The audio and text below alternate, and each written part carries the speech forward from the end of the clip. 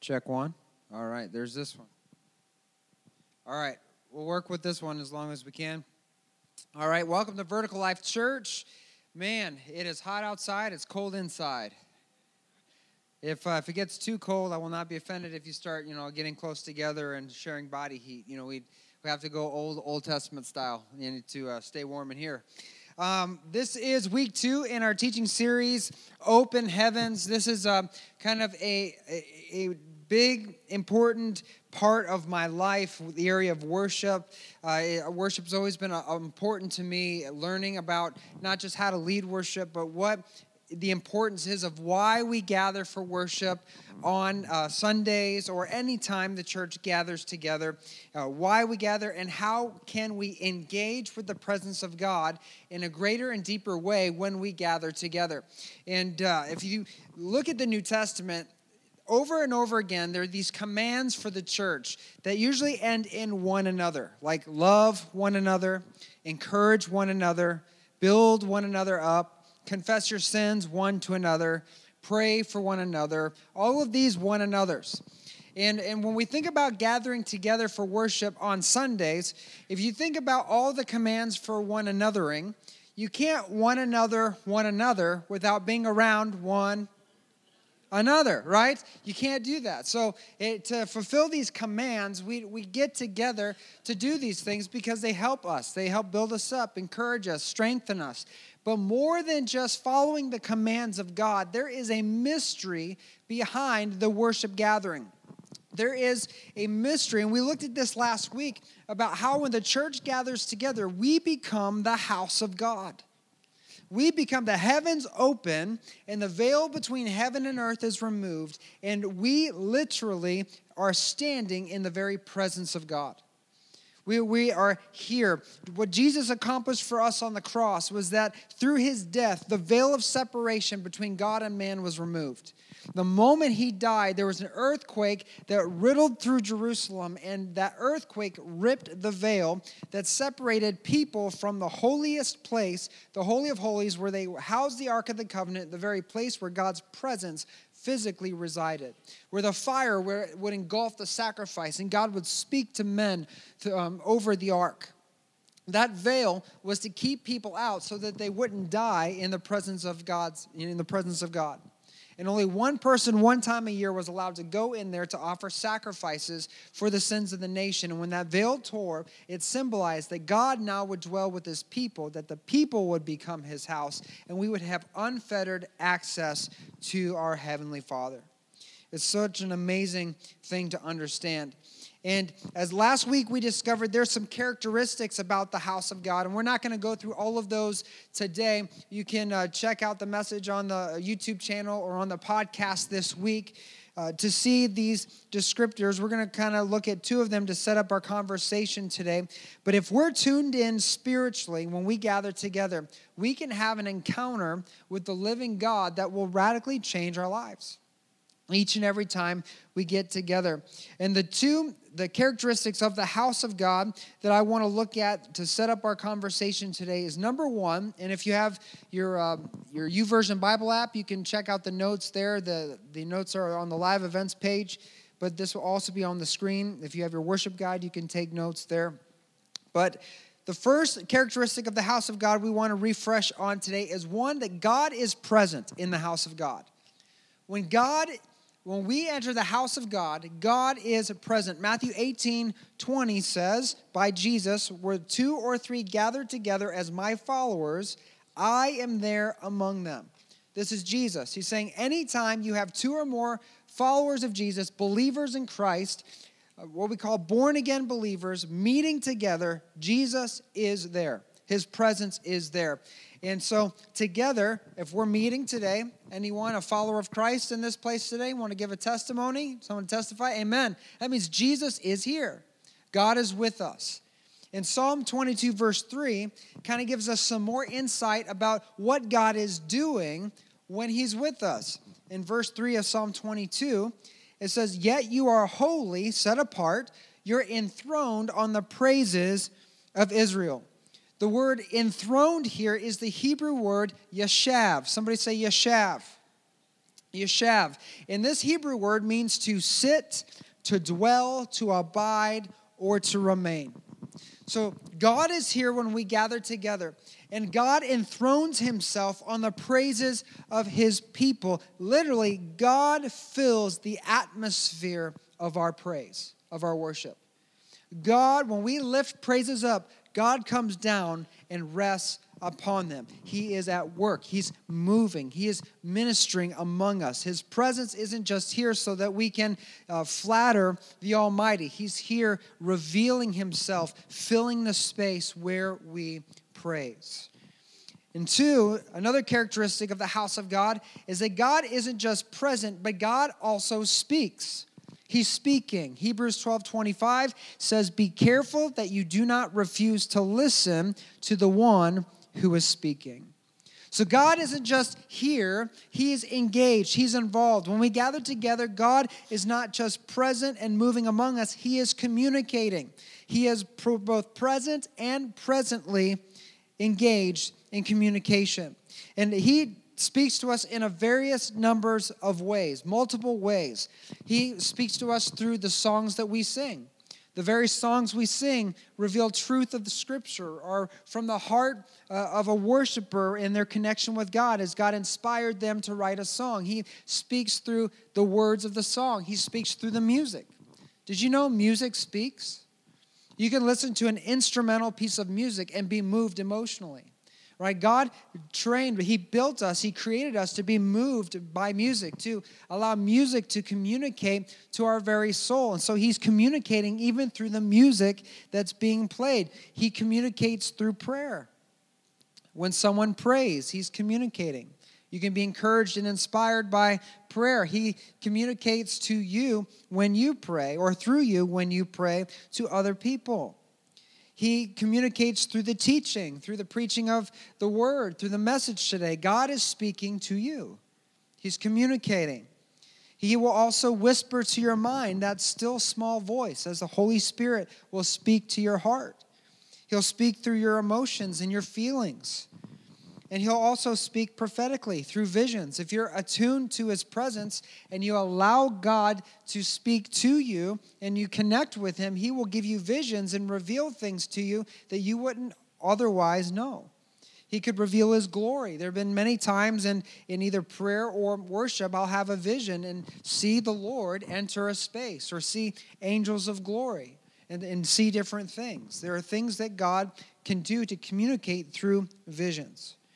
So God is present and presently communicating. Now the question is this communication that God is doing, that he's engaged in, is it supposed to be a monologue or a conversation? When we come here, are we supposed to just sit and hear from God, or as a monologue or a lecture, or is it supposed to be a conversation that we're active in? And Jesus kind of answers this question. He says something very strong about the house of God in Matthew 21, verse 13. And Jesus said this to these money changers and Pharisees. He says, "The scriptures declare, my temple will be called a house of" what? A house of what? Say it loud. A house of prayer. But you have turned it into a den of thieves. My house will be a house of prayer. So the question is, and you can answer this, who's supposed to be praying? We are. His house, he's here, he's speaking, but we are supposed to be praying. It's not a lecture, it's not a monologue. When we gather into the house of God, we enter into a holy and a heavenly conversation. A holy and a heavenly conversation. And in this story, if you're in the Gospels and you're reading the story where Jesus makes this statement, he walks into the temple and he sees how the Pharisees, the religious leaders, have turned the temple, the place of meeting where they met with God, where the presence of God resided, they turned that place into a marketplace.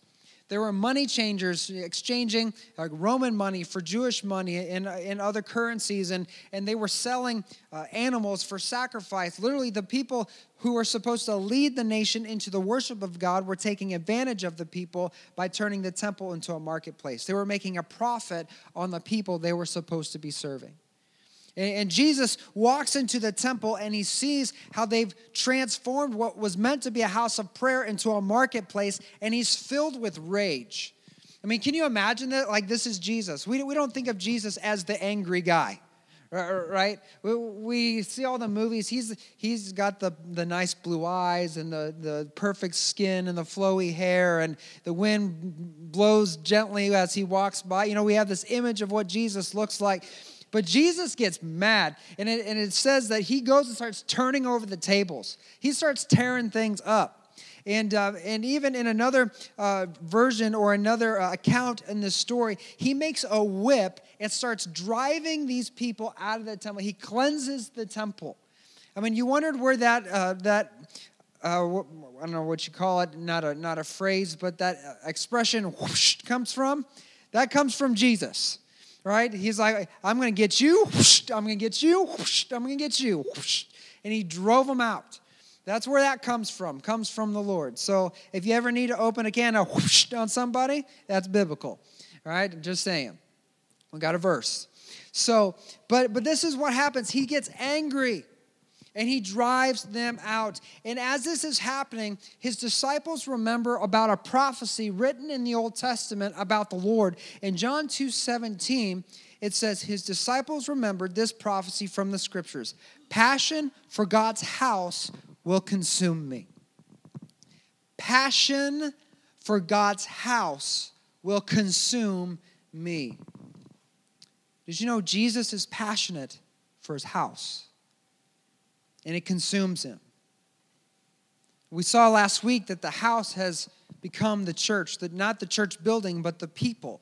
God is passionate about his people, the church, his house. He's passionate about his bride, and it overwhelms him. That it would stay pure, that it would stay spotless from the world, that it would remain as he designed it. And he will go to great lengths to keep people from taking advantage of his house, from turning his house into something it was never meant to be.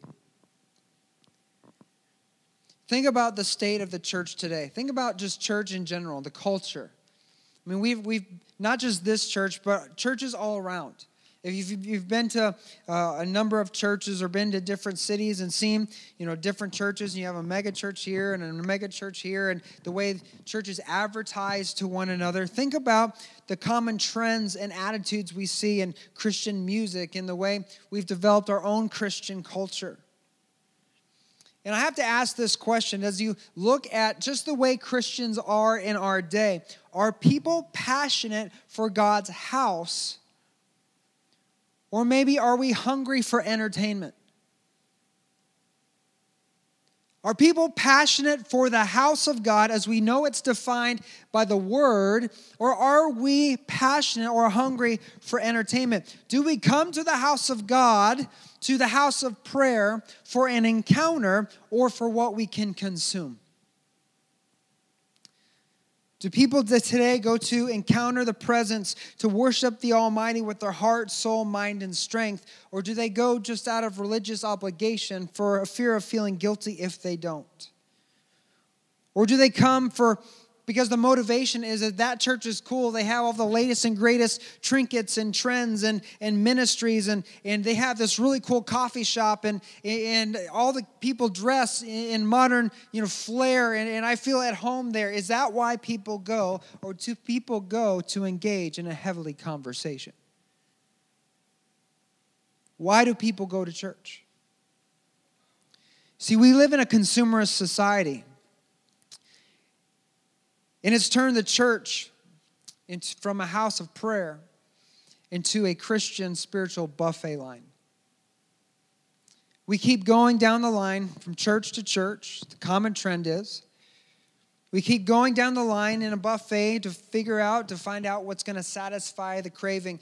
I'm a sucker for Big Boy's breakfast buffet. I'm sorry, but I am. It's horrible food, but it's so good. So good. I mean, the bananas with the caramel sauce on it, man, it'll kill you, but it tastes good going down. All right? But what do? You go in a buffet and you're like, oh, I don't want any of that. Oh, that looks good. I'll get some of that. And I don't want any of that, but oh, that looks great. I'll get 2 helpings of that. And you just go down the buffet line, filling your plate with what is going to satisfy you. Well, Christians do that with church. They go from church to church looking for the very things that will satisfy them. And they keep going down the line until they finally figure out a place or find a spot that they believe will satisfy their cravings. And really, it's to satisfy this desire to be entertained, to be pleased, to have a perception met of what church should be. And I even see this in ministry organizations that are set up to help the church. I get emails all the time from different ministry organizations and they advertise like this: is your church struggling? Well, here are 10 ways you can increase your giving in 90 days. Or do you need to start a campaign to find new members? Here's 101 ways you can build your attendance. And it usually comes with a nice price tag of like $299 or $300 or something like that. And I'm thinking, if my church is struggling, what makes you think I have the budget to spend $300 on your get rich quick scheme for the church? I don't have that. But it's like they're marketing to the church. They're preying on the needs of struggling ministries, and they're trying to get us to buy into this fact that if we just do it their way, we'll have this success. And there are probably some good things in these plans, these things. But my fear is that the church has let the culture invade the church rather than the church going out to invade the culture. That we've transformed what God has intended to be a house of prayer, a place of meeting, into a marketplace, where we search for entertainment, where we market ourselves, where we market and use the needs of other ministries against them in order to make a profit. Where the pastor of the church has to become a salesman, peddling his style of ministry to be appealing to the masses so that the church can grow, rather than the people of God filled with the Spirit of God going out and proclaiming the gospel of God and turning the nation upside down. We have transformed the house of prayer, the place of meeting, into a marketplace. And I've seen this a lot. I know many pastors in our ministerial association, we talk about different struggles and things that we go through, and there seems to be this revolving door of believers who will walk out searching for greener grass on the other side, and they fail to realize that the grass is only greener in the lawn that you water. There's no better ministry. Every ministry has its problems, and if we're constantly looking for the most perfect place, we will sadly be disappointed. It's not the praise band that draws you closer to God. It's not the cool t-shirts that draw us closer to God. It's not the version of the Bible we read from. It's not any of the superficial things that draw us closer to God. It's sacrifice that draws you closer to God. It's sacrifice. It's the sacrifice that draws you closer to the Savior. And the closer you want to be, the greater sacrifice will be required.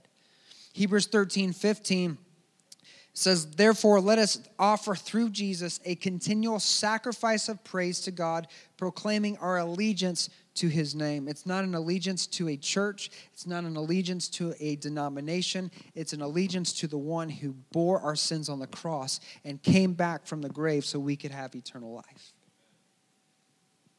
Romans 12:1 says, and so, dear brothers and sisters, I plead with you, give your bodies to God because of all he's done for you. Let them be a living and holy sacrifice, the kind he will find acceptable. This is truly the way to worship him.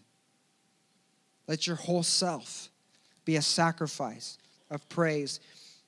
You see, there's not simply an expectation for God to communicate when we gather in his house. There's an expectation on us to move closer to him.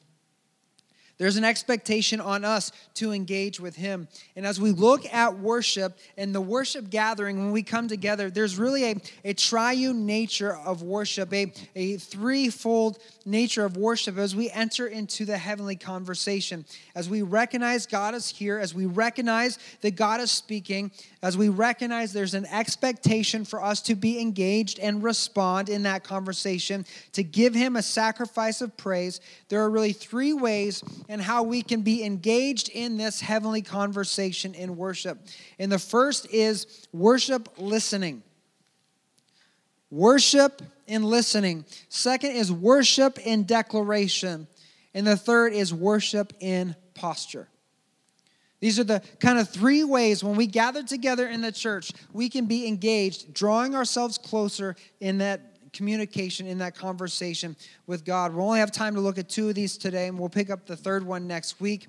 But we want to engage with what we can do to draw in and grow closer to the presence of God, to interact with the supernatural when we're here together for worship.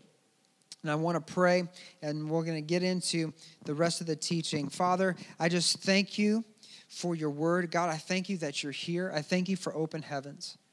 God, I thank you that there's no person here that you did not purpose to be born. There's not a person here that wasn't on your mind before you created the world. There's not a person here that you didn't think about when you went to the cross and gave yourself for the sins of the world.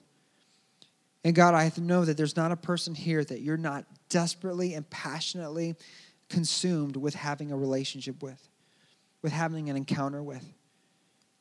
So much so, God, we feel like we've got to become something in order to hear from you, to receive from you, God. But simply, we just have to humble ourselves. And we have to lean in. And not let fear or anything else be our motivation today. But God, we just lean into your love and let you overwhelm us. Jesus, you said if we seek you, we'll find God. So I just pray that our hearts would burn, Lord, that we would seek you and that we would all have an encounter. God, give us a vision of your presence, of your glory today. Reveal Jesus, Holy Spirit, in this place. Speak to us. Convict us. Move us closer. And then set us free from all the entanglements that have been holding us back. That we could truly be the ones Jesus prophesied about, the worshipers who would arise, that would worship in spirit and in truth. And this we pray in Jesus' name. Amen. Amen. So if we talk about worship, there are many things that we could say. And obviously, we could talk about obedience. And there are many things that we do that honor the Lord, that are worshipful. But for the sake of our conversation, I want to key in on when we gather for worship, things we need to be conscious of and have in our mind. And the first that I want to look at is listening in worship, or worship listening. Worship listening. If we're in a conversation with God, the first and foremost thing we need to be conscious of is listening. And listening is probably the easiest thing to do, but the hardest thing to maintain. Quickly look around, who's asleep? Just kidding, put you on the spot. But it's the hardest to maintain. If it's cold and you get distracted, if you're hungry, you get distracted. If you had a late night, there's distraction. If you had a rough go in the family, before coming over here, there's distraction. There's so many distractions the enemy wants to bring into our lives so that when we get here, we can't stay engaged. We can't listen for the speaking of the Lord. We can't listen and hear what God has to say. In heavenly conversation, we have to recognize that God is speaking. In Hebrews, it says, be careful not to miss what he's saying. Be careful you don't miss it. So here's some things we can do to engage and can stay connected in listening when we're in the worship gathering. The first is meditation. Psalm 119:27, the psalmist writes, help me understand the meaning of your commandments, and I will meditate on your wonderful deeds. When a word is proclaimed, when a song is sung, when someone prays and offers praise, someone gives a testimony, that's not your time to check out. That's your time to check in and meditate on how good God is. Wow, He parted the seas. Imagine what he can do in me. Man, God healed the lame. He opened the eyes to the blind. Imagine what he could do. If he did that through the disciples, what could he do through me if I just stepped out in faith and prayed for the sick?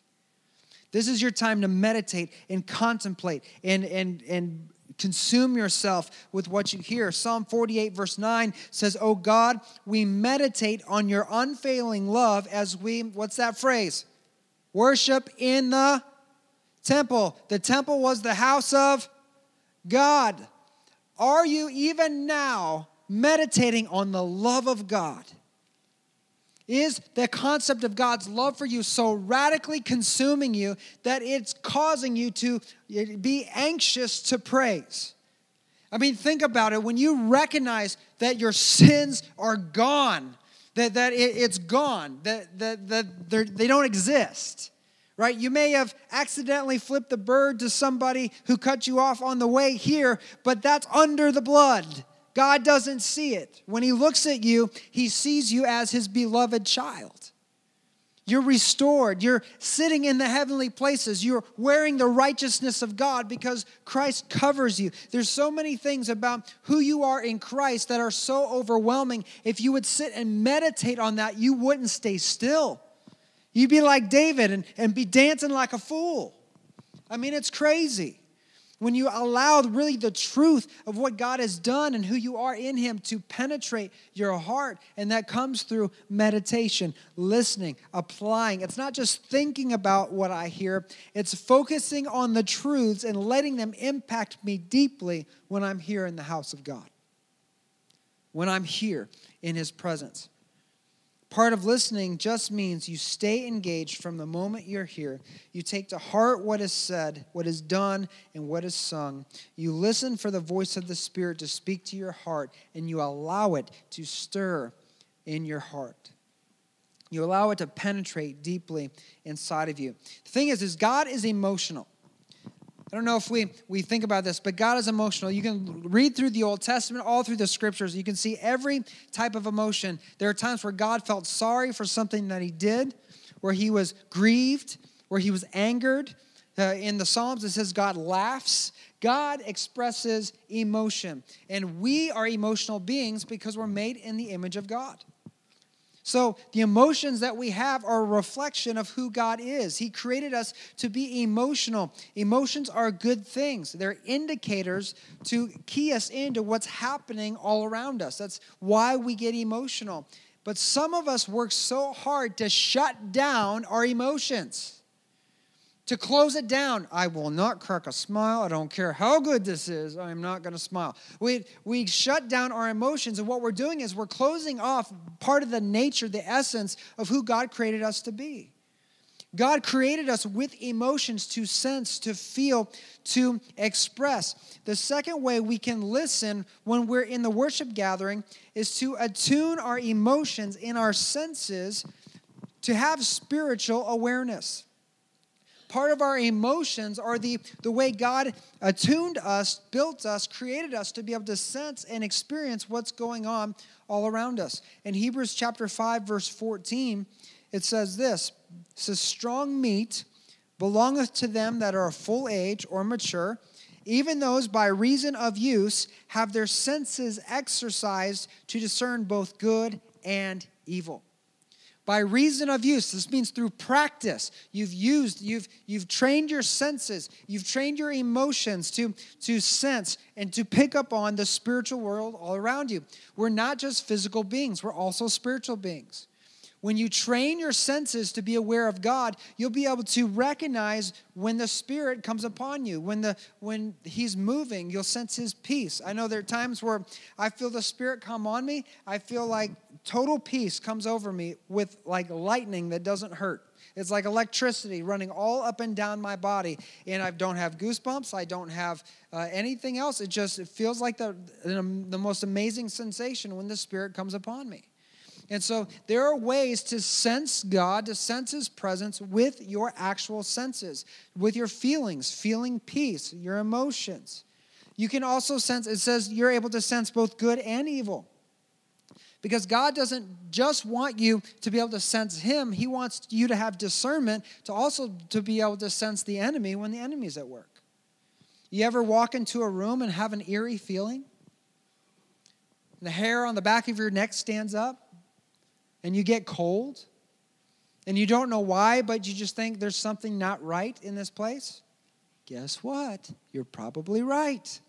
God has built you, created you to be able to sense good and evil.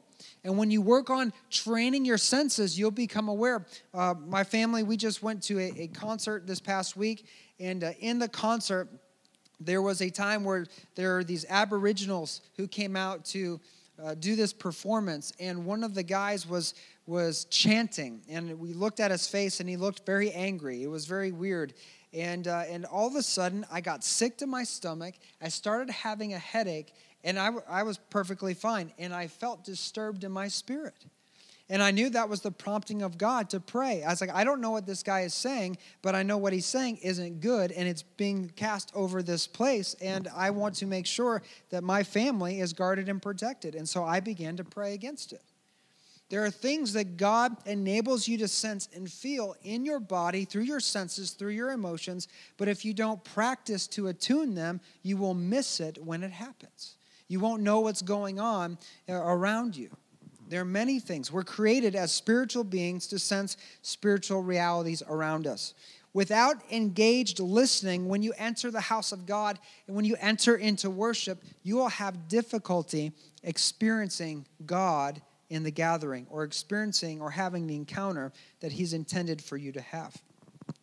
The second area that we want to look at in our worship gathering as we're involved in this heavenly conversation is worship declaration.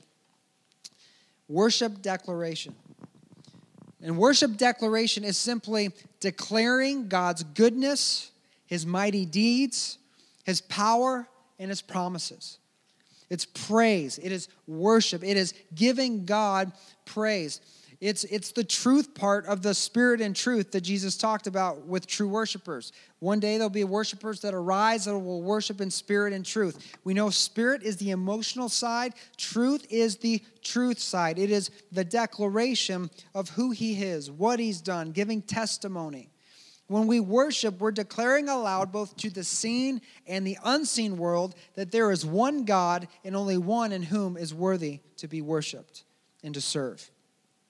We're declaring what he's done in our lives and celebrating that goodness that we've experienced. In Psalm 92, verses 12 through 15, it says this, "But the godly will flourish like palm trees and grow strong like the cedars of Lebanon, for they are transplanted to the Lord's own" what?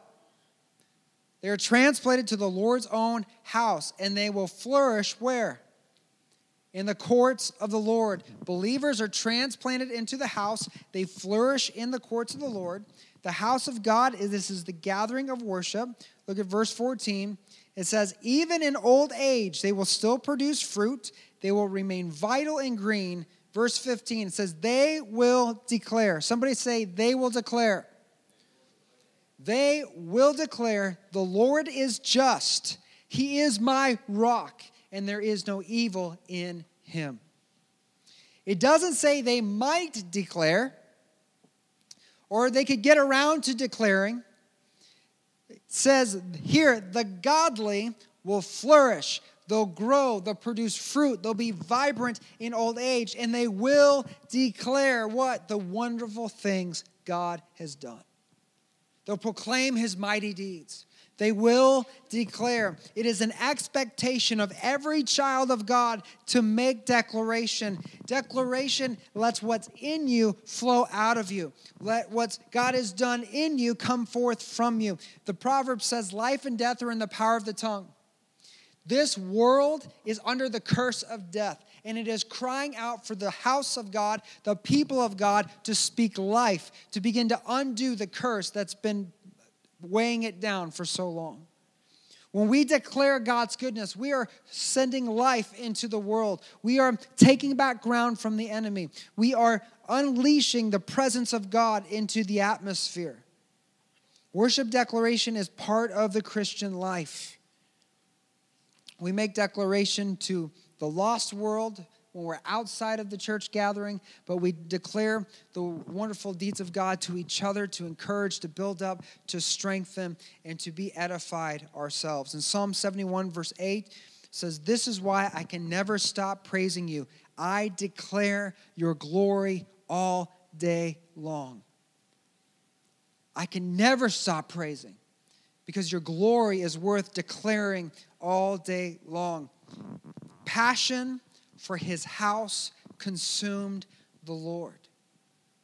If you're connected to Jesus, passion for his house will consume you. You'll have to praise. You'll have to worship. You'll need to get together. You'll need to declare. His presence overwhelms me at times. When I think about God's goodness, it stumps me how good God can be. I can't even describe it, his love, his goodness. There's some times that in my soul, I ache so much for the presence of God that I'm brought to tears. Because I know that's the very thing I need. There's something about not having enough of God that just overwhelms me. It's a prayer on my everyday. God, I need more of you. God, I need more anointing. I need more presence. I need more of you. I'm not enough as I am. I need more of you. I need more.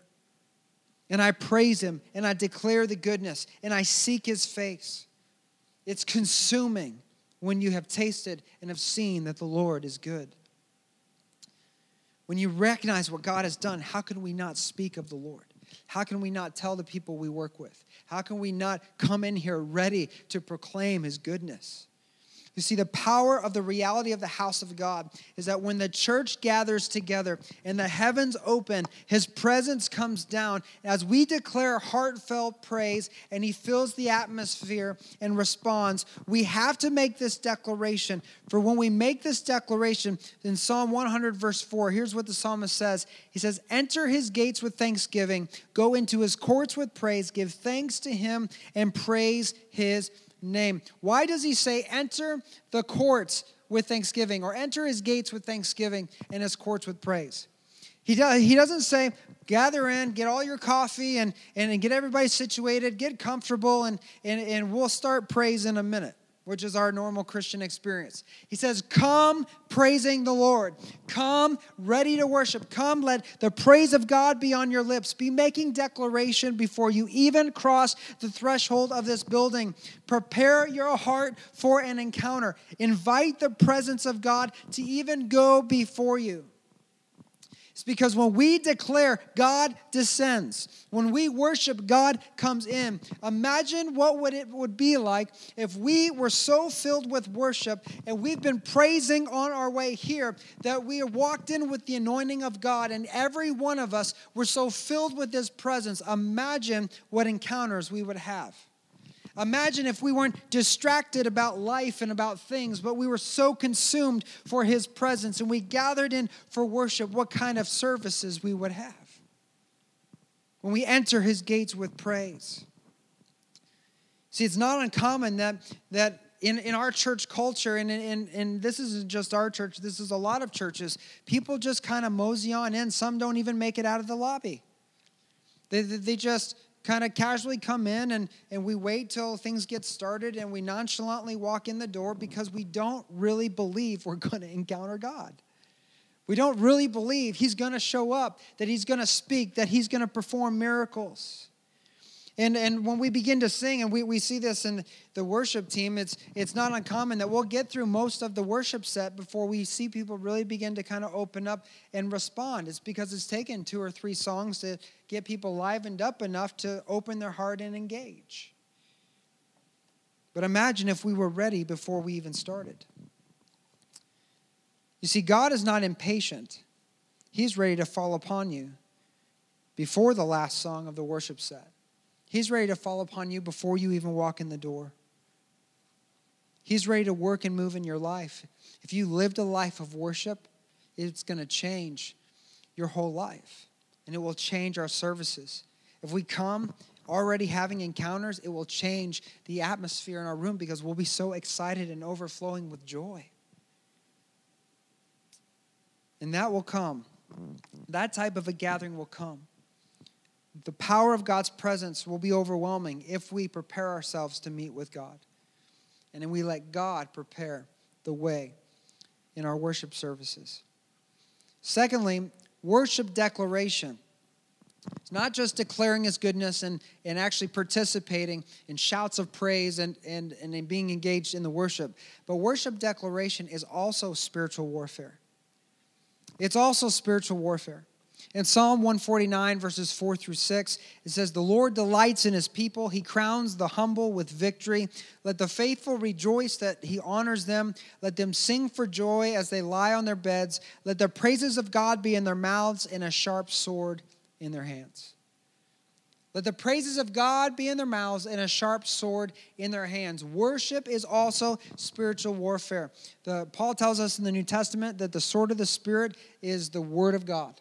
That we wield a sharp sword. When we're singing songs, we're declaring, we're giving testimony, we're praising God, we are unleashing the Word of God against the enemy. When we're shouting praise and we're praying, we're unleashing the power of God against the enemy forces pitted against us. And worship, singing praise, making declaration is a powerful way to change our attitude and affect our emotional well-being. You see, often we don't recognize the attacks of the enemy when they're coming. We just think we're having a bad day, or we're just having a struggle with a spouse, or we just woke up on the wrong side of the bed. We don't recognize often the attacks when they're coming. But there are many times where it has happened to me before, where I just wake up on a Sunday morning and I honestly just don't want to come to church. Has anybody felt like that? You're just like, I'm just not feeling it today. I just don't want to come. Yeah, you be honest. If you lie, we're in the presence of God. He knows anyways. You might as well tell the truth. Right? There are times I'm just like, I'm not feeling it. I mean, today we get here and the keyboard doesn't work.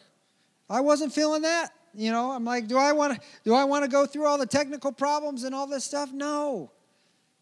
But when you're so overwhelmed with this feeling that you just don't want to happen, we have to recognize that is a spiritual attack. Because why would we ever not want to be in the presence of God? Why would we never want to or not want to be in a place where we are encouraged? The psalm just said, this is where the godly flourish. This is where we grow. See, God doesn't want you to live oppressed. Your Father ordains peace for His children, but the enemy has come to steal, kill, and destroy. And what the enemy knows is that when you enter the house of God, you have an opportunity for a breakthrough, for a chance to break free from the entanglements and the strongholds that He's put in your life. And He doesn't want you to come. And there are many times where I knew a message was happening, and I had conversation with somebody throughout the week, and I think, oh, this will probably help them, and they don't come to church that Sunday. Why? It's because the enemy knew if they came, they'd be set free, and he didn't want them to be set free. Almost every time I feel like not coming and I come, it was always worth it. It was always worth it. It was always worth it. Many of the emotional struggles that we have are rooted in the same lies of the enemy, lies that we have believed, lies that keep us held down. Even if somebody has done something horrible to us in the past, these things can be overcome through what Jesus did for us on the cross and the life that He lived as the example. God, the enemy wants us stuck in depression, stuck in guilt and shame, or any other accusation that he sends into our thoughts and minds. The enemy is constantly warring against us, trying to fill our minds with negativity. And God has come to deliver us and set us free. And the worship gathering is where we can come and find that breakthrough. And the enemy doesn't want it. And even in our lowest moments, when you're on the verge of hopelessness, when you're on the verge of giving up on everything altogether, there is a powerful weapon in the arsenal of the church. We have been given divine weapons to overthrow enemy strongholds, and worship is one of those weapons. And even in your lowest moment, if you were to implement worship, begin to declare God's goodness, God's power, begin to declare God's promises aloud, just to sing it out or declare it out loud, it would be a game changer in your life. And you think, well, how could singing a worship song help me when I feel like giving up? I'll show you in Isaiah 61, verse 3. The prophet Isaiah writes this. He says, to appoint unto them that mourn in Zion, to give unto them beauty for ashes, the oil of joy for mourning, the garment of praise for the spirit of heaviness, that they might be called the trees of righteousness, the planting of the Lord, that he might be glorified. Now, Zion is not just Jerusalem, which is another name for Jerusalem. As we read last week in Hebrews 12, it represents that intermediary place where the church gathers. When the house of God comes together, the church becomes holy ground that we get transported into the presence of God, which becomes the heavenly city, becomes Mount Zion. So even now, we are in Zion. Zion's not just a physical place. And here, as we see, the word mourn or lament means a passionate expression of grief or sorrow. In the Beatitudes, Jesus said, "Blessed are those who mourn. Blessed are those who mourn, for they will be comforted." Mourning here represents sin, mourning or repenting of sin, and turning to God for salvation. We read in Psalm 92 that the children of God are planted in the house of the Lord. Here in Isaiah 61, this is a messianic chapter talking about the coming of Messiah, his work, his ministry. And here, those who mourn in Zion are those who have come to the house of God to mourn, to repent of their sin. And what do they get when they repent, when they mourn in Zion? He says, "I give them beauty for ashes and the oil of joy for mourning." Oil in all throughout Scripture represents the Holy Spirit. It says, when they come mourning, I will give them the oil of joy. One of the fruits of the Spirit in Galatians 5 is joy. Love, joy, peace, long-suffering, tenderness, goodness, faith, meekness, temperance. Against such as there is no law. The oil of joy is the anointing, the presence of the Holy Spirit. So those who come through the ministry of Messiah to the house of God in mourning for their sin will receive the oil of joy. They'll be born again. They'll be transformed. Those who are saved will be given these following promises. And one of those promises here is he says that for the spirit of heaviness, the way out is what? Putting on the garment of praise. For the spirit of heaviness is putting on the garment of praise. This word heaviness here in Isaiah 61 verse 3 means darkness. The spirit of darkness, the spirit of heaviness. There is a spirit who you can identify coming into your life when your life feels dark, when everything feels heavy. You ever felt like that, where it's like you can't even enjoy your blessings? Like even your blessings, they're like, yeah, that I should really appreciate that, but right now I just don't care. Life is just, there's nothing going well. There's such a heaviness on your life. It's a struggle to get up to go to work. It's a struggle to do basic things. It's just a struggle, and you just feel like, man, I just feel like giving up. I just feel like walking away from everything. There's a heaviness that comes upon you. That is a spirit from hell. And there's a spirit of heaviness that comes against the people of God. There's a darkness, but Jesus didn't come for any other reason than you might have life and life more abundantly. And when our experience doesn't reflect his truth, we can recognize a demonic intervention happening in that moment. And here he's telling us in Isaiah 61 verse 3, when we're encountering a spirit of heaviness, that the key to overturning that spirit of heaviness is putting on the garment of praise, is putting on the mantle of worship. That when we declare God's goodness, when we allow praise to erupt from inside to the outside, it begins to shift not just the atmosphere outside of us, but the atmosphere inside of us.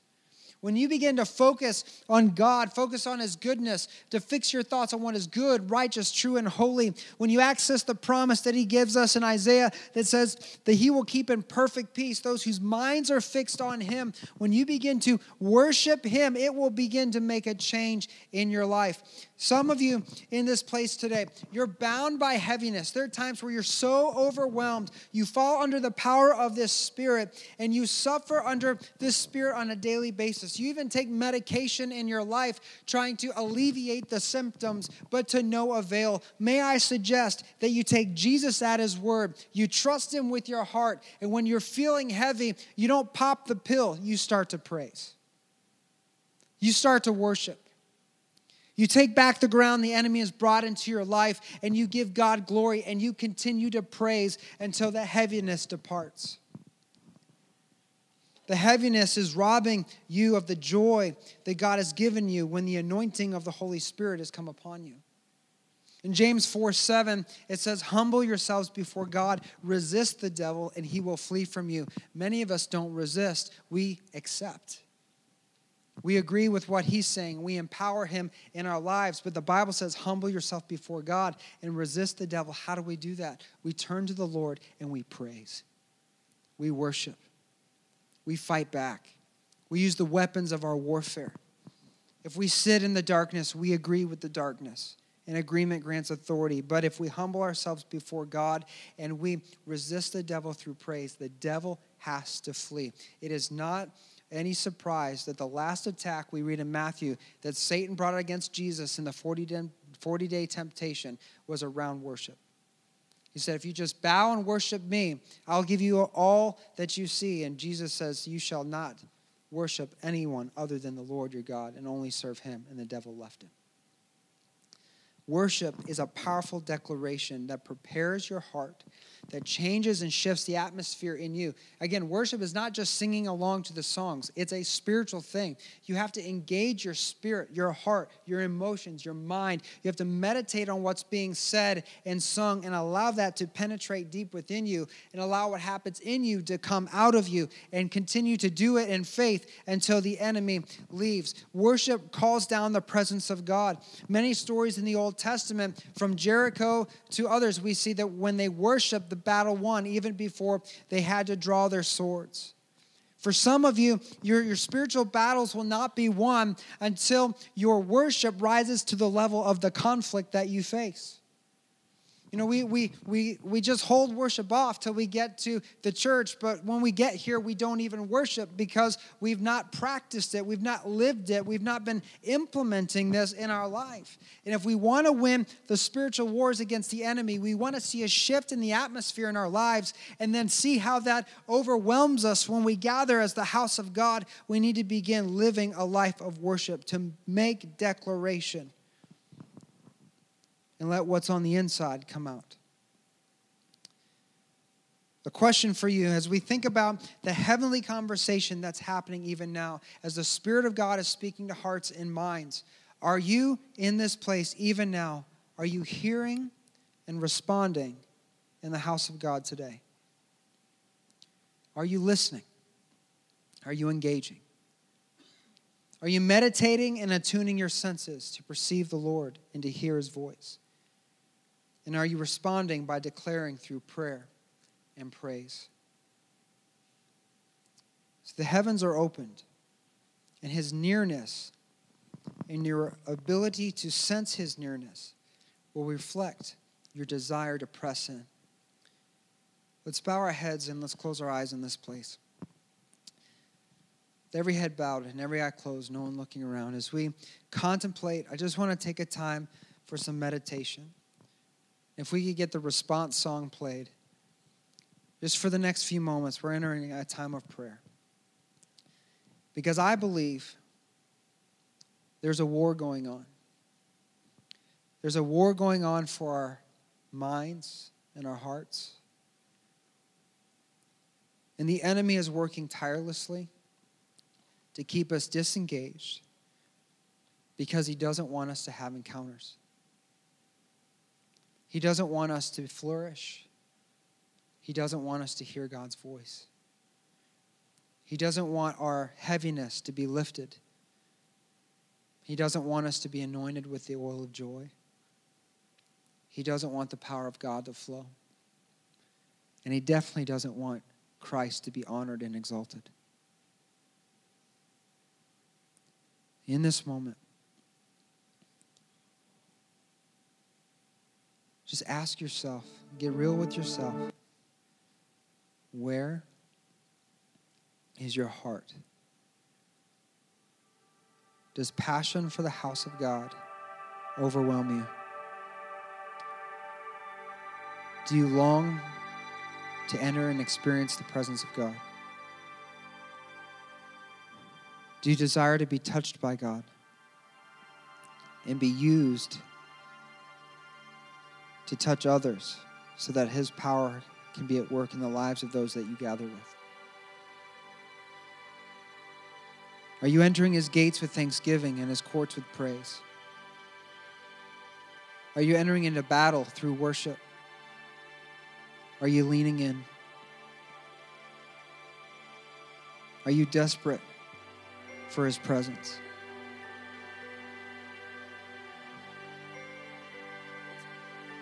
Maybe you're here today and you don't have a relationship with God.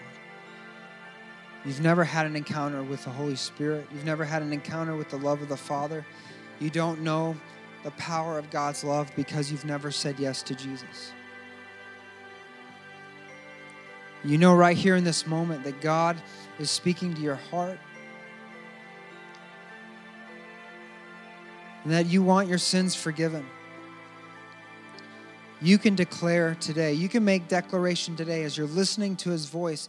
The Bible says if you declare that Jesus is Lord with your mouth and believe in your heart God's raised him from the dead, you can be saved.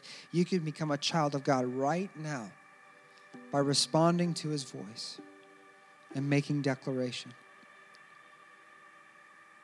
If that's you here today, I would invite you just to pray this with me. Say, Father, I believe. I believe in you and that you sent Jesus to die for me. Forgive me of my sins.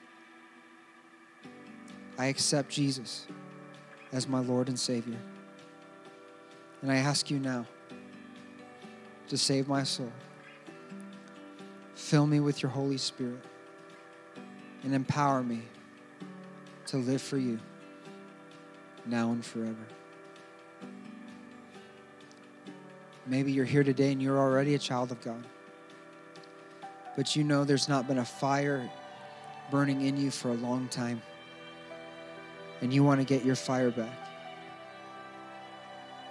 If that's you here today, I want you to pray this with me. Say, Father, fill me with your fire. Fill my heart with your fire. Let passion for your house burn in me. And give me the faith today to step out and to respond.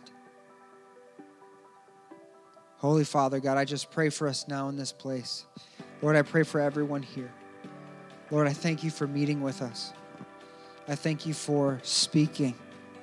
And I pray for open ears now, Lord, that the deaf would hear, that the blind would see, that those that have not encountered your presence or your glory, God, would get a glimpse of your glory in this place. And then for the next few moments as we enter this time of ministry, God, that you would stir in us and move in us, God, and that you would unleash your presence in this place. It's in Jesus' name we pray. With every head bowed, every eye closed, just in an attitude of prayer, I'm just going to invite you to take some time to meditate on what God has spoken to you. And maybe he's speaking to you about declaring, and there's a testimony you need to give. The microphone is down here, that you would give that word and encourage all of us with what God has done in your life. Maybe you need to praise.